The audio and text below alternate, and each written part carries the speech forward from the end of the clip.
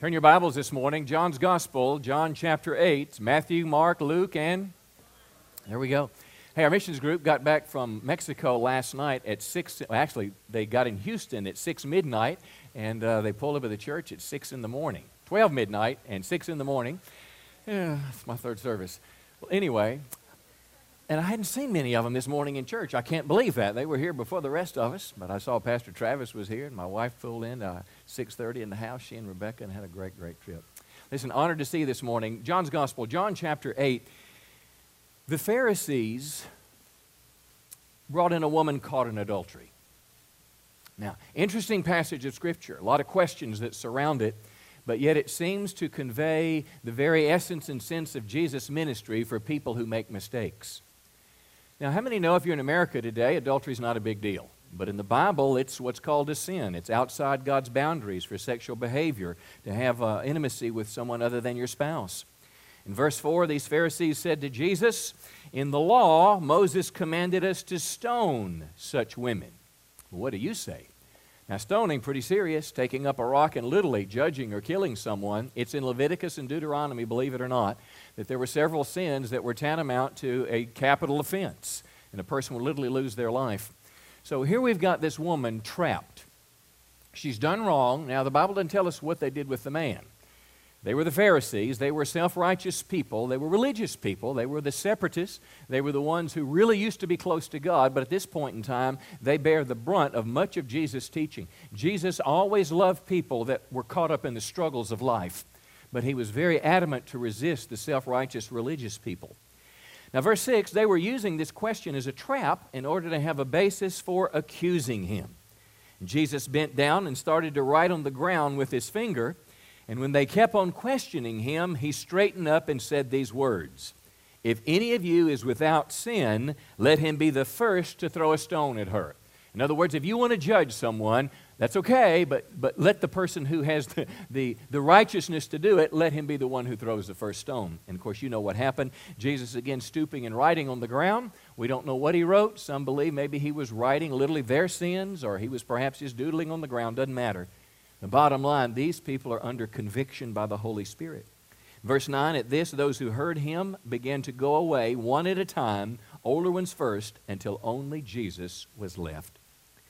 He's there and the woman is standing there. In verse 10, Jesus straightened up and asked her, "Woman, where are they? Has no one condemned you?"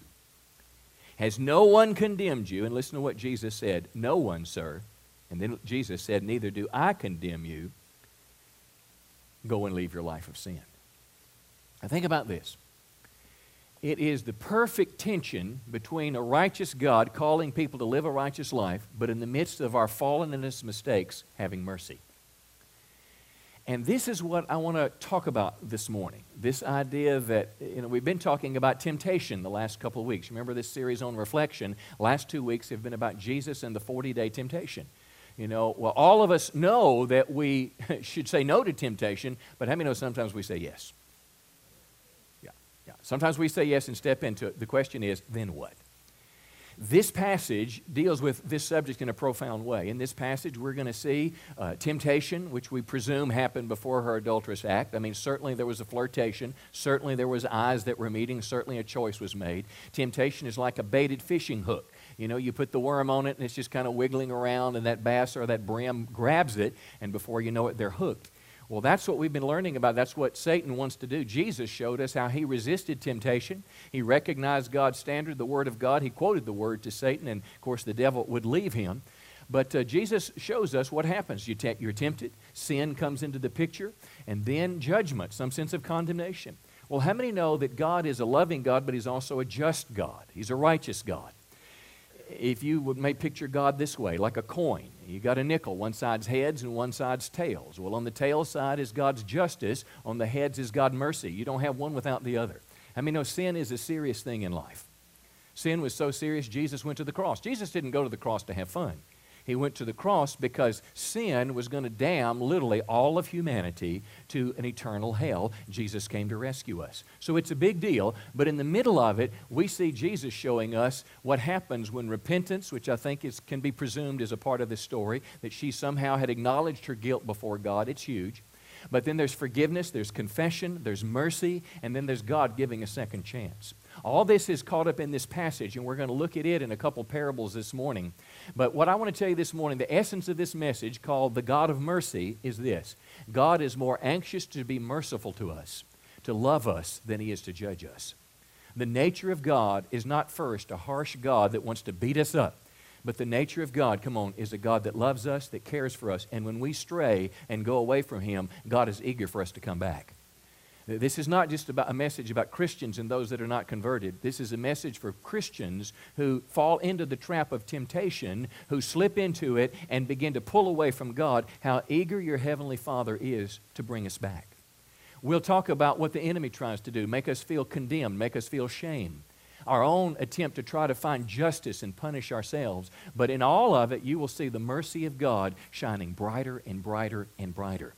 Now, we're going to look at three parables from Luke's Gospel. The three parables that Jesus is talking to a group, again, the Pharisees about, these self-righteous people.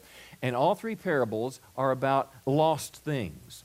The first one we're going to look at is about lost sheep. We'll see that a shepherd had 99 sheep, one got lost. And how many know that one lost one is, come on, you and I, the person wearing your shoes when we stray from God. God and Jesus say, I'm like the good shepherd, and I go and I'm going to find that sheep. And the second parable was about a woman who had a lost coin. And she literally tore the house apart. Ladies, everybody knows what it's like trying to find your car keys. I mean, how let's say if you can't find them and it's been a long time and you got to use the car, you've got everybody in the house looking for your keys. Well, here's what the Bible will teach us. That's how God looks for you and I when we get off the track. When temptation grabs us and we say no, or we say yes to what we should have said no to, God goes looking for us until He finds us. It's difficult to understand, and I don't know how good a job I can convey, but God is a just God. He's a holy God. Our Bibles say, without holiness, no one will see the Lord. Be ye holy, for I'm holy. To be holy means to be separated from the world, separated from sin. But yet at the same time, God is a merciful God that loves us and cares for us in our struggle. So this is kind of the picture this morning. And the third parable that we'll look at is the one we'll spend the most time in. It's about a lost boy. It's about a boy that in rebellion, he's called the prodigal child. In rebellion, basically, he just left his father, and you'll see the loving heart of God on display today when we turn and walk, when we walk away from Him. So look in the scripture with me this morning, Luke chapter 15. Luke chapter 15, and let's begin there. Again, the Father's heart towards sinners like us. Now, I'm going to use a word today because it's in the Bible. It's the word sinner.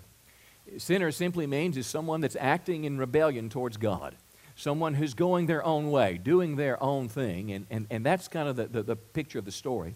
Luke chapter 15, verse 1, tax collectors who were like, the IRS agents times 10, tax collectors and sinners were all gathering around to hear Jesus. This is interesting.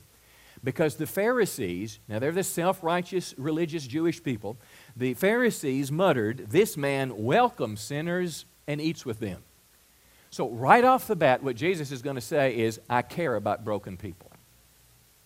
You may look at me and you may say, he's got his life together. And blah, blah, blah, blah. But you know what? Everybody has struggles in life. Everybody who knows better. The problem is not a knowledge problem. Everybody struggles in life. It's not just the person that was out all night last night and didn't know where they were when they woke up this morning. It's the sinner is not just the person who makes their living on the street corner. All of us are sinners in some fashion. Listen, I don't care if we live on the street corner at the country club. All of us struggle with this thing of rebellion against a holy God. But Jesus was welcoming them. And here's the picture we see about the nature of God and the call for our own lives. Jesus was not in the world. In other words, He wasn't, doing what the people in the world did, but He loved them in spite of what they were doing. He was in the world, but not of it, which is our challenge. Because there's a message for us as well, is Jesus wants us to care for people that are broken in this world. Jesus wants to care for people who are, I don't care how many abortions you've had, I don't care how many times if you've murdered someone, how many times you've been divorced, just go down the laundry list of the things that makes us ashamed or the things we knew we shouldn't have done but did anyway. Jesus cares for you. Now in this whole message, again, there's two sides of the coin. One day God will judge the earth. Hell is a real place. It is an ultimate judgment. There's discipline, there's consequences when we sin. Sin matters. When you rebel against God, it matters. And I don't want to tell you it doesn't matter. And I don't want to tell you that you can just come to church and say, bless me, Father, I've sinned. Now I'm going to go and do it again. I mean, there's got to be a little bit more than that. But all these truths come together. But in the midst of all of it, God is first and foremost a merciful God. He is a loving God that will meet us wherever we are in our life. God is a God that's there. Satan wants to keep us down, but how many know God wants to lift us up? Come on, give the Lord a good hand this morning. So, here's the picture. Verse 3, Jesus told them this parable. Suppose one of you has 100 sheep and loses one. Mind you now, we're the lost sheep, and he's the shepherd. He leaves the 99 in the open country and goes after the lost sheep. Now, that doesn't make good business sense for you to leave 99. How many know there's always some loss? There's always something, there's a sale you lose, there's a whatever. It's not worth it. Can I tell you, one person is worth it to Christ. And He will search for you until He finds you. Now, and what I mean by that is that no matter where you are, how far away from God you get in the far country, there's still in your heart a sense that there is a loving God. Come on. There is someone that when you pray, He will answer you. He will not put you on hold. He will not ignore you. It's not like calling a call center in the third world somewhere trying to get your phone fixed. God is there. He's answered the phone. He's very near to those that call upon Him. That's the nature of God. That second parable will show us the same thing, and I don't have time to read it, but a woman lost her coin, and she searched until she found it. And I want to tell you, God searches for us when we're walking away from Him, when we're struggling with sin, when we are going out in the far country. Your Father in heaven, His nature is to look for you because He loves you, and His love for you is not contingent on how well you're behaving. Now listen, now there's way more favor in life, there's way more blessings in life when we stay on this narrow path, and you understand that. But I'm telling you, it's just like a mother's love for a child. I watch women, I watch dads whose kids, I don't care, go off in drugs, go crazy, get in rebellion. They never stop loving that child.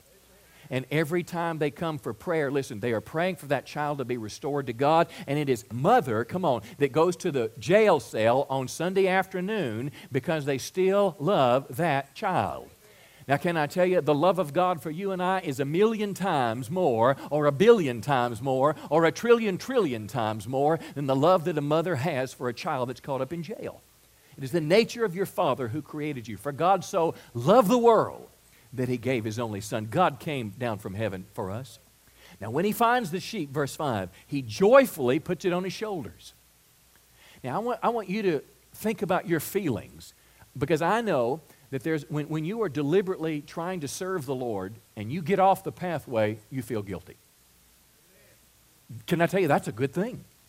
Can I tell you, to have a conscience that bothers you is a good thing. It's good to have a conscience, because you know what? You can harden your conscience. Because here's what happens. When we sin, when we mess up, something inside says, you're not even worth praying. God's not going to listen to you. Come on now, because of what you've done. God doesn't care about you. God doesn't want you. And this lie that's in your mind. But there's still this sense of this little voice calling you. It's the voice of God saying, come back home. I love you. I care about you. Well, Jesus, or the Scriptures, when He found that sinner, it was with joy that He put him on His shoulders. Now listen, that doesn't negate the fact that what He did was wrong, but God is happy when we come back. Because it is way better to stay with God than get away from Him. That's where your problems are. But when you walk with God, but He is happy that you come back. Well, rejoice with me, I have found my lost sheep. And I tell you, verse 7, in the same way. That is, He's looking for you with joy when He finds you. There's going to be more rejoicing in heaven over one sinner who repents than 99 righteous people who don't need to repent.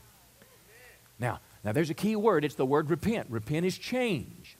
I don't mean that you just feel bad when cry on the altar. Listen, tears are good, but tears are not repentance.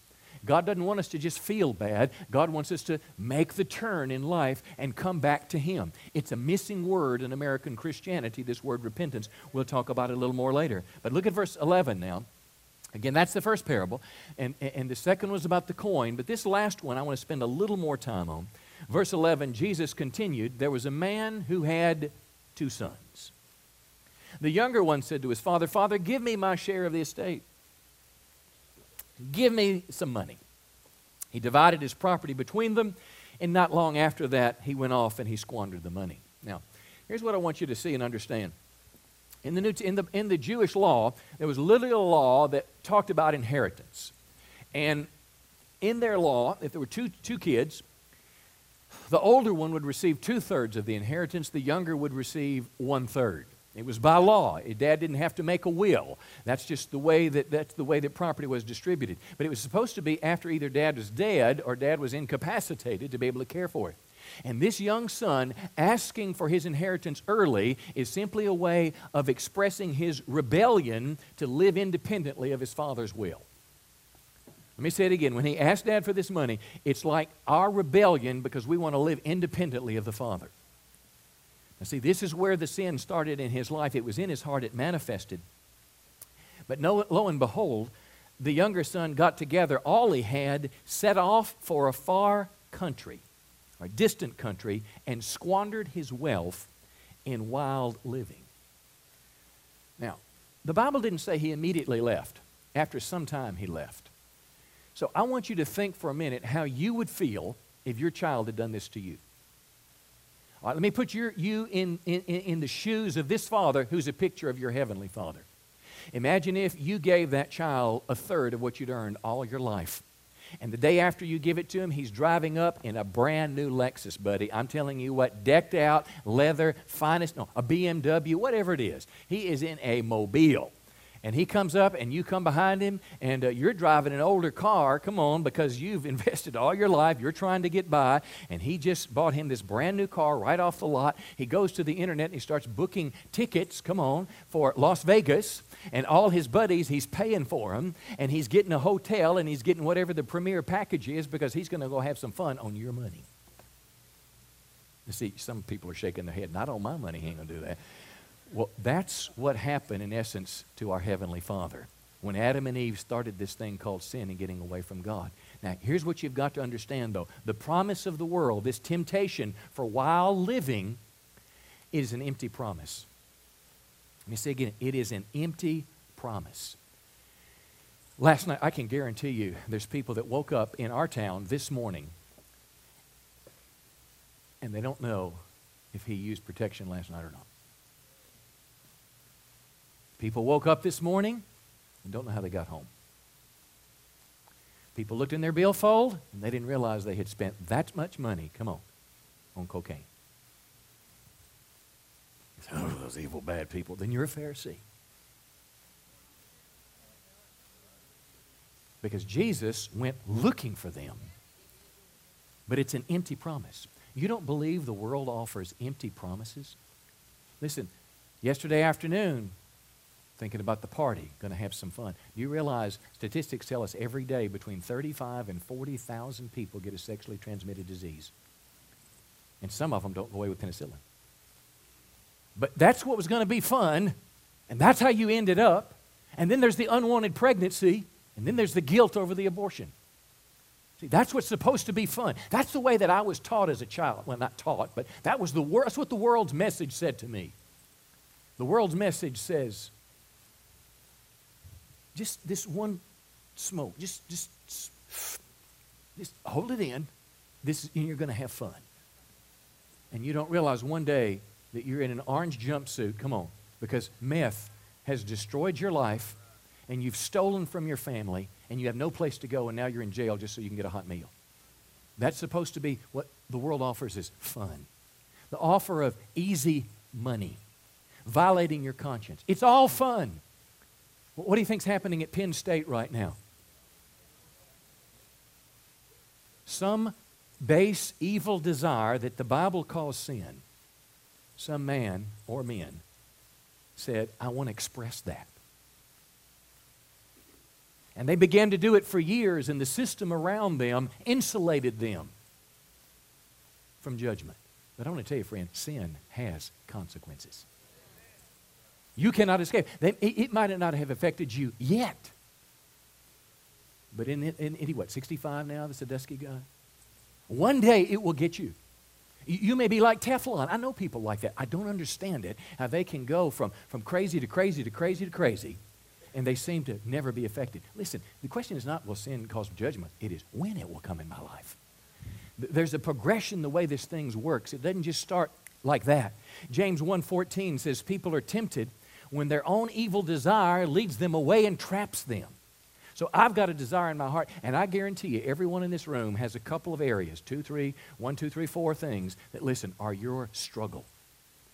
Some things may not be a struggle to you, but don't be self-righteous about them. There's some things that are a struggle in your life that the tempter is this far away from pulling you down. Desire leads to sin, and sin grows and brings what? Yeah, it brings destruction. It always happens. That is the way it works. And here's the crazy thing. After the devil pulled you in its trap, then he beats you up with guilt.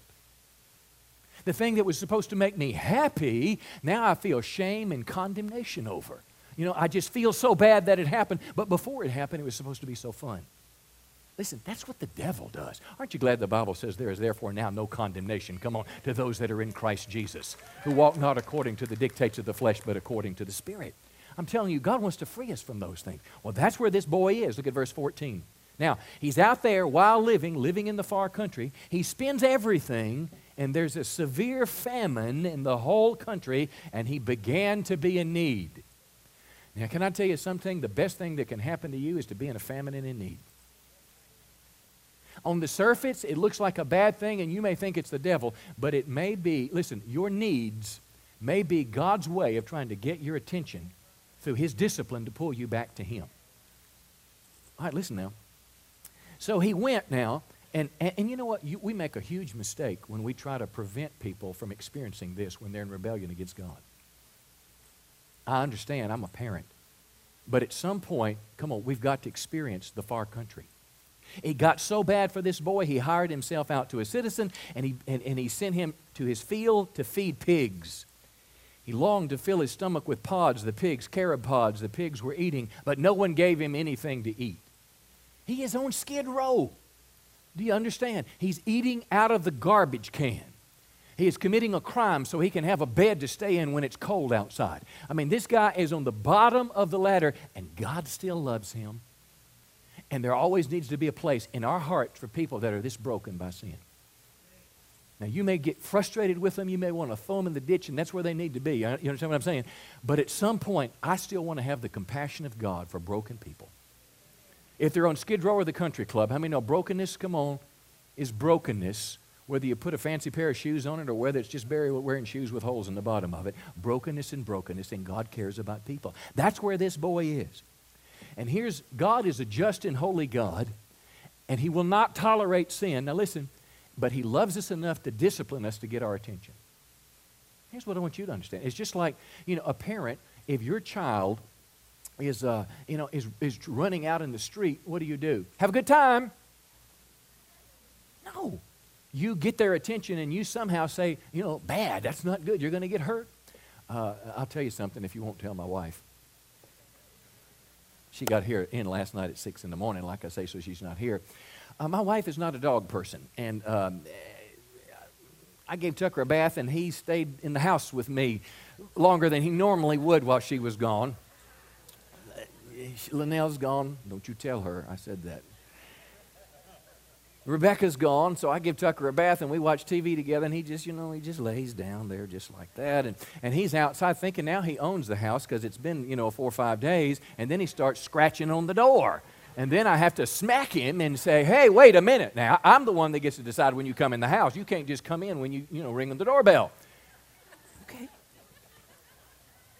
That's what God does. He disciplines those He loves. Listen to the Bible, Hebrews 12, verse 5. The Lord disciplines those He loves. If you're in a famine, if you're in need, it could be God, and it could be an act of love. God's discipline, verse 10, is always good for us. Now, this is big. So we might, what? Share? Now, holiness is kind of you think of a priest in a robe. To be holy means to be set apart unto God and set apart from sin. Scripture says, be ye holy because I am holy. Without holiness, Hebrews, no man will see God. So the set-apart life, would you agree with me, is an important thing. So I'm talking about the mercy of God, but I'm telling you there are consequences, and if you stay on the wide path, your life can be destroyed because your Heavenly Father will not make you come back home. This boy could have stayed where he was and lived in the squalor of rebellion all his life. Hebrews goes on to say, verse 11, no discipline is enjoyable while it's happening. It's painful. And everybody said?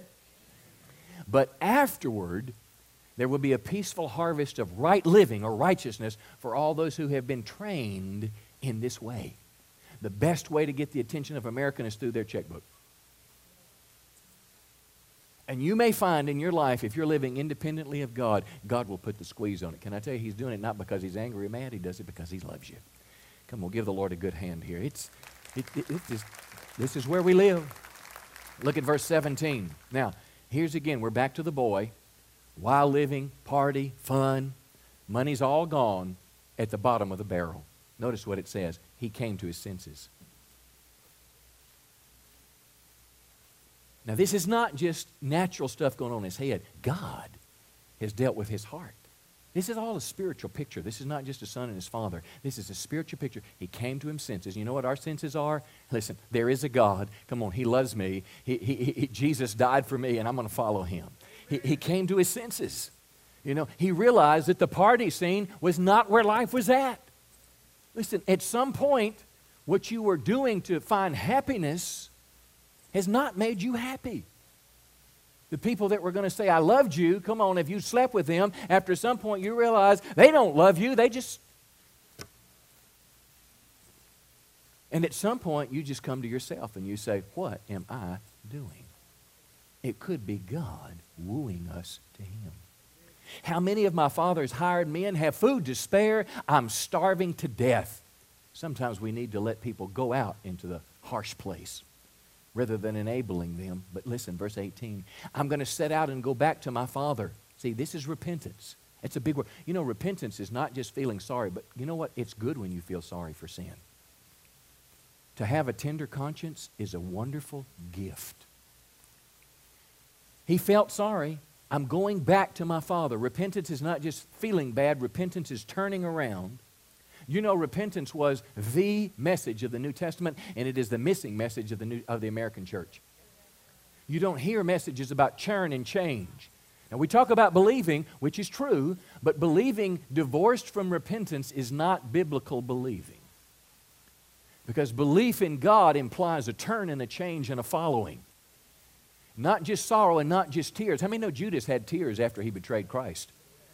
You know, repentance, though, is the change that turns me back. It's the choices, it's the decisions that I make. And that's what was happening. You know, repentance was the first message of Jesus.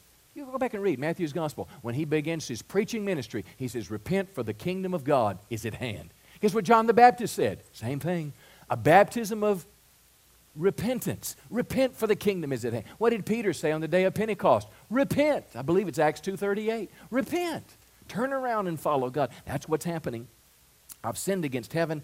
I'm no longer worthy to be called your son. Make me like one of your hired men. Now, what he said was absolutely correct. But how many know we're not worthy either? How many know the basis of our worthiness before God is not how good I've been, but it's because of Christ and Christ alone. It's because His blood has washed away my sins. And though my sins are as scarlet, He makes them as white as snow. So, does it matter what I do? Yes. Are there consequences? Now listen, the mercy of God does not negate consequences. If you commit a crime and you go to jail and are experiencing justice, the mercy and forgiveness of God may not get you out of jail, but God will be with you in jail and give you a fresh start when you get out. Listen, when we live on this crazy pathway, it will produce bad memories that may not go away when you become a Christian. I had dinner in the cafe Wednesday night, which is great, by the way, and I was talking to a couple of teenagers, and I was saying, listen, the saddest memories from my life, the things that I have the greatest regrets out in my life happened when I was 17, 18, and 19. I didn't tell them what it was, but I'm telling you, the choices that you make, there are consequences to our behavior. But in the middle of that, guess what? That's when God started looking for me. God didn't start looking for me when I said I'll be a preacher. God started looking for me when I was right in the middle of the world, doing all these crazy things that all my crazy friends were doing, but yet weeping as a 19-year-old boy, and I did not have a mental problem. I had a God void in my life, and I began to be aware of it, and the stuff didn't satisfy anymore. You cannot smoke enough, drink enough, or have sex enough, come on, to take care of your problems.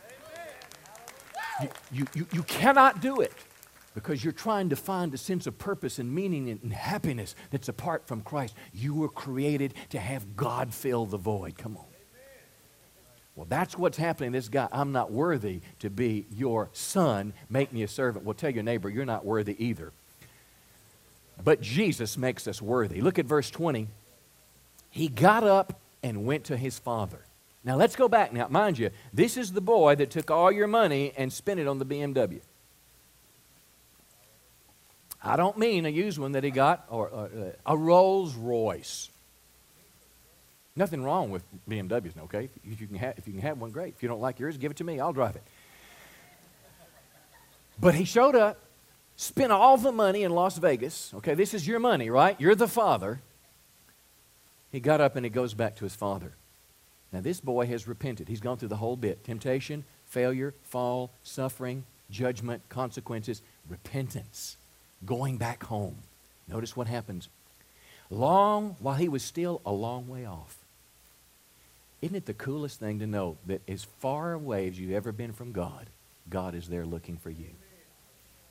I don't care how far you've gone. I don't care how deep the hole in or how deep the ditch is.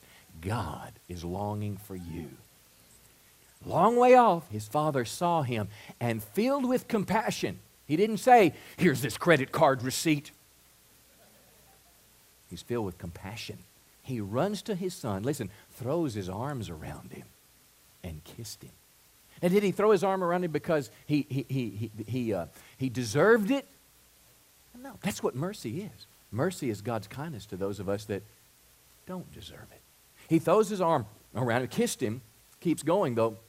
Verse 21, the son said to him, Father, I've sinned against heaven and against you. Confession is important. It's a part of the process, acknowledging your sin. I've sinned against heaven. I am no longer worthy to be called your son. And Jesus, or the father, interrupts him. He doesn't let him say, make me a servant. He interrupts him. And he said, quick, bring the best robe and put it on him. Now, the best robe was reserved for a special guest. He didn't give him the same crummy robe that he wore before he left. He gave him the best one in the house. This guy that had just taken advantage of him, put a ring on his finger, not a servant, authority on his finger, sandals on his feet. Sandals were not, like today everybody wears shoes. Slaves didn't wear sandals. Sandals were a luxury in their day, and it was simply a way of the Father was expressing full acceptance of you. Not approval of what you did, come on, but acceptance of who you are as my son, as my daughter. Come on, give the Lord a good hand today. That's the heart of the Father for us. That is the heart of our Heavenly Father. Let me close Hebrews chapter 4, verse 14. And this is for a lot of you here today, you know everything that I said today up here. But what do you do? And this is where the message is going to conclude. What do you do when you've been caught in the middle of it again? See, it's one thing if I mess up and I just got tricked and trapped. But it's another thing if I set myself up. It's another thing if I plan to get in position to sin. It's another thing if it's willful and deliberate. I don't know about you, but if those issues are in my life, I don't want to come close to God because I don't feel I deserve it. Listen, and justice demands that I somehow be punished. Listen, the kids know. That dog knew when he needed a spanking. You know, I know. People drive down Mall Drive to come to church, but the closer they get, they feel like they're not worthy. I'm telling you, they'll drive away. They get out of the car, they walk to the building, but because of their shame.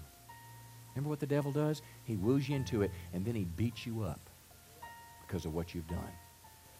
It is the devil. When you are in the middle of your mess, the Bible teaches us that we go to God. Not after we've cleaned ourselves up. Now listen to this passage. Hebrews 4:14. Since we have a great high priest, Jesus, the Son of God, who's gone into heaven. Now, think Old Testament. What did the high priest do? The high priest represented sinful people to a holy God. He was the intermediary. He would have the blood of a sacrificial animal, and he would go that would cover or atone for the sins of the people once a year into the holy place. The high priest was the go-between. Jesus is the go-between, and listen to what it says, verse 15. Our high priest is able to understand our weaknesses. You know better. That's not the problem. The problem is our flesh is weak. But Scripture says Jesus understands. He doesn't approve, but he understands. And here's his prescription. He was tempted in every way just like us, but he didn't sin. Verse 16, let us then feel very sure that we can come before God's throne where there's grace. Grace is God's kindness to us. Therefore, we can receive mercy and grace to help us when we need it the most. See, other translations say something like this. Let us come boldly before the throne of grace to find mercy and grace to help us in time of need. It is the last thing I feel like doing, but it is the first thing I should do. Because Christ is not there to beat me up. He is the good shepherd, come on, that's looking for the sheep. He is the woman that's looking for the coin and will search that house until she finds it. He is the father that's looking, and a long way off, when Junior's coming home, he starts getting excited. Come on, and Jesus gets excited when we make the turn from the world back towards him. Whether it's a little turn or a big one, come on, give him a hand this morning. He gets excited. Now listen, I want to pray for you this morning. We'll pray for everybody because, you know, this is one of those messages, this affects all of us. Because this is a struggle every honest person on the planet has. But I wonder this morning if I could be real personal for just a moment. When I'm opening the Bible and sharing these words with you, do you feel like you're that prodigal son or daughter? When I was reading about someone who just abandoned what they knew was right and went off to a far country, is that you? Because here's the deal, friend. If it is, today could be the day where you come back to God. And I believe today that I am the mouthpiece of God, where your Heavenly Father is simply saying to you today, come back to me. You'll never find what you're looking for out in the world, but you'll find it in Christ. So I wonder today, friend, is that you? Do you need to make the step to Christ today? First time, coming back, whatever, doesn't matter. There's a feeling in your heart right now. It's like a tug of war. One side of you wants to just run out of the building and get out of here. The other side said, I need to go home. I need to go to the Father. I need to run to God. Which one are you going to listen to? Listen, we'd be honored to pray for you this morning. Before I pray for the whole crowd, we'd like to pray for you. Because if you're like that young man, if you're that lost sheep, if you're that lost coin, God is tugging on your heart today to come back to him. Listen, we'd love to pray for you and love to rejoice with you. If that's you and you want to commit your life to Christ and come back to him, slip your hand up real high. Come on, do it quickly this morning. God bless you, and God bless you. Come on, others. I want to get right with God today. I want to put my trust in him. I want to come back home. I want to come back to Christ. See, here's the thing I know. If you can't, when you leave this church, you're either going to leave with the potential for change having worked in you, or you're going to go back to the world that you came in just like you were. And I'm telling you, it is hard to say no when you're in the middle of temptation. But when you're in the middle of a place where angels and people are going to rejoice with you, that's the time you make a step to God. And I wonder if you're here today, I'll ask one more time this morning. And this is not to join the church. This is just trying to get you off the wide path, back on the narrow path. If that's you this morning, say, Pastor, pray for me. I want to get my life right with God. I want to come back. Lift your hand again. Anyone else this morning? Pray for me this morning, Pastor. I want to commit my life to Christ. Well, God bless you. God, I saw those couple hands. And God bless you too, dear. Listen, I know there's a lot of people. It's hard. It's hard to do that. Well, why are you have to do that publicly? Well, Jesus did say, if you confess me before men, I'll confess you before the Father. But if you deny me before men, I'll deny you before the Father. See, baptism is a part of that. It's a public confession. I'm telling you, Satan wants to hold you down. And I normally don't do this, but I just feel that there's people that are here today that are just held in the world, and it doesn't want to let go of you. And I'm telling you, friend, Satan will do everything he can to keep you back. But if you will have the courage to say yes to Christ, Jesus can give you the life that you've dreamed of living. I'm going to ask right now, just with your courage, if you want to get right with God today, I want you to just come and stand with me right now. Come on up here, dear. You that lifted your hand, come on up here. Others that need to be here, come on up here this morning. I want someone to come and stand with them. God bless both of you. Others, come on this morning. Let us help you. I don't want a thing from you. I don't want a thing from you. We're going to point you in the right direction. Give them a big hand as they're coming this morning. God bless you. God bless you. God bless you, dear. I need some workers to come, and they're going to pray with you and help you. God bless you. Come on, I need some people to come and help them. God bless you, man. God bless you. Every move to God is always a right move. I need some Christians up here. They're gonna talk with you and pray with you. Let me tell you, you're on the right track. You're on the right track. There's nothing out there in the world. You know where it is? It's in the middle of the will of God, and we're real happy for you and we're proud of you. I want you to bow your heads. I want to pray for you today. I just wonder what the Holy Spirit might be speaking to you about this morning.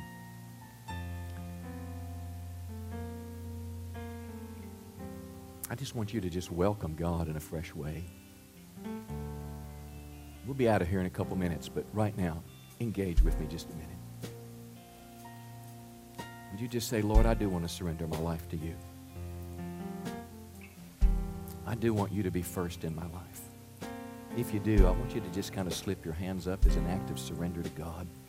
Say, Lord, I just want to surrender my life. I don't want to live out in the far country.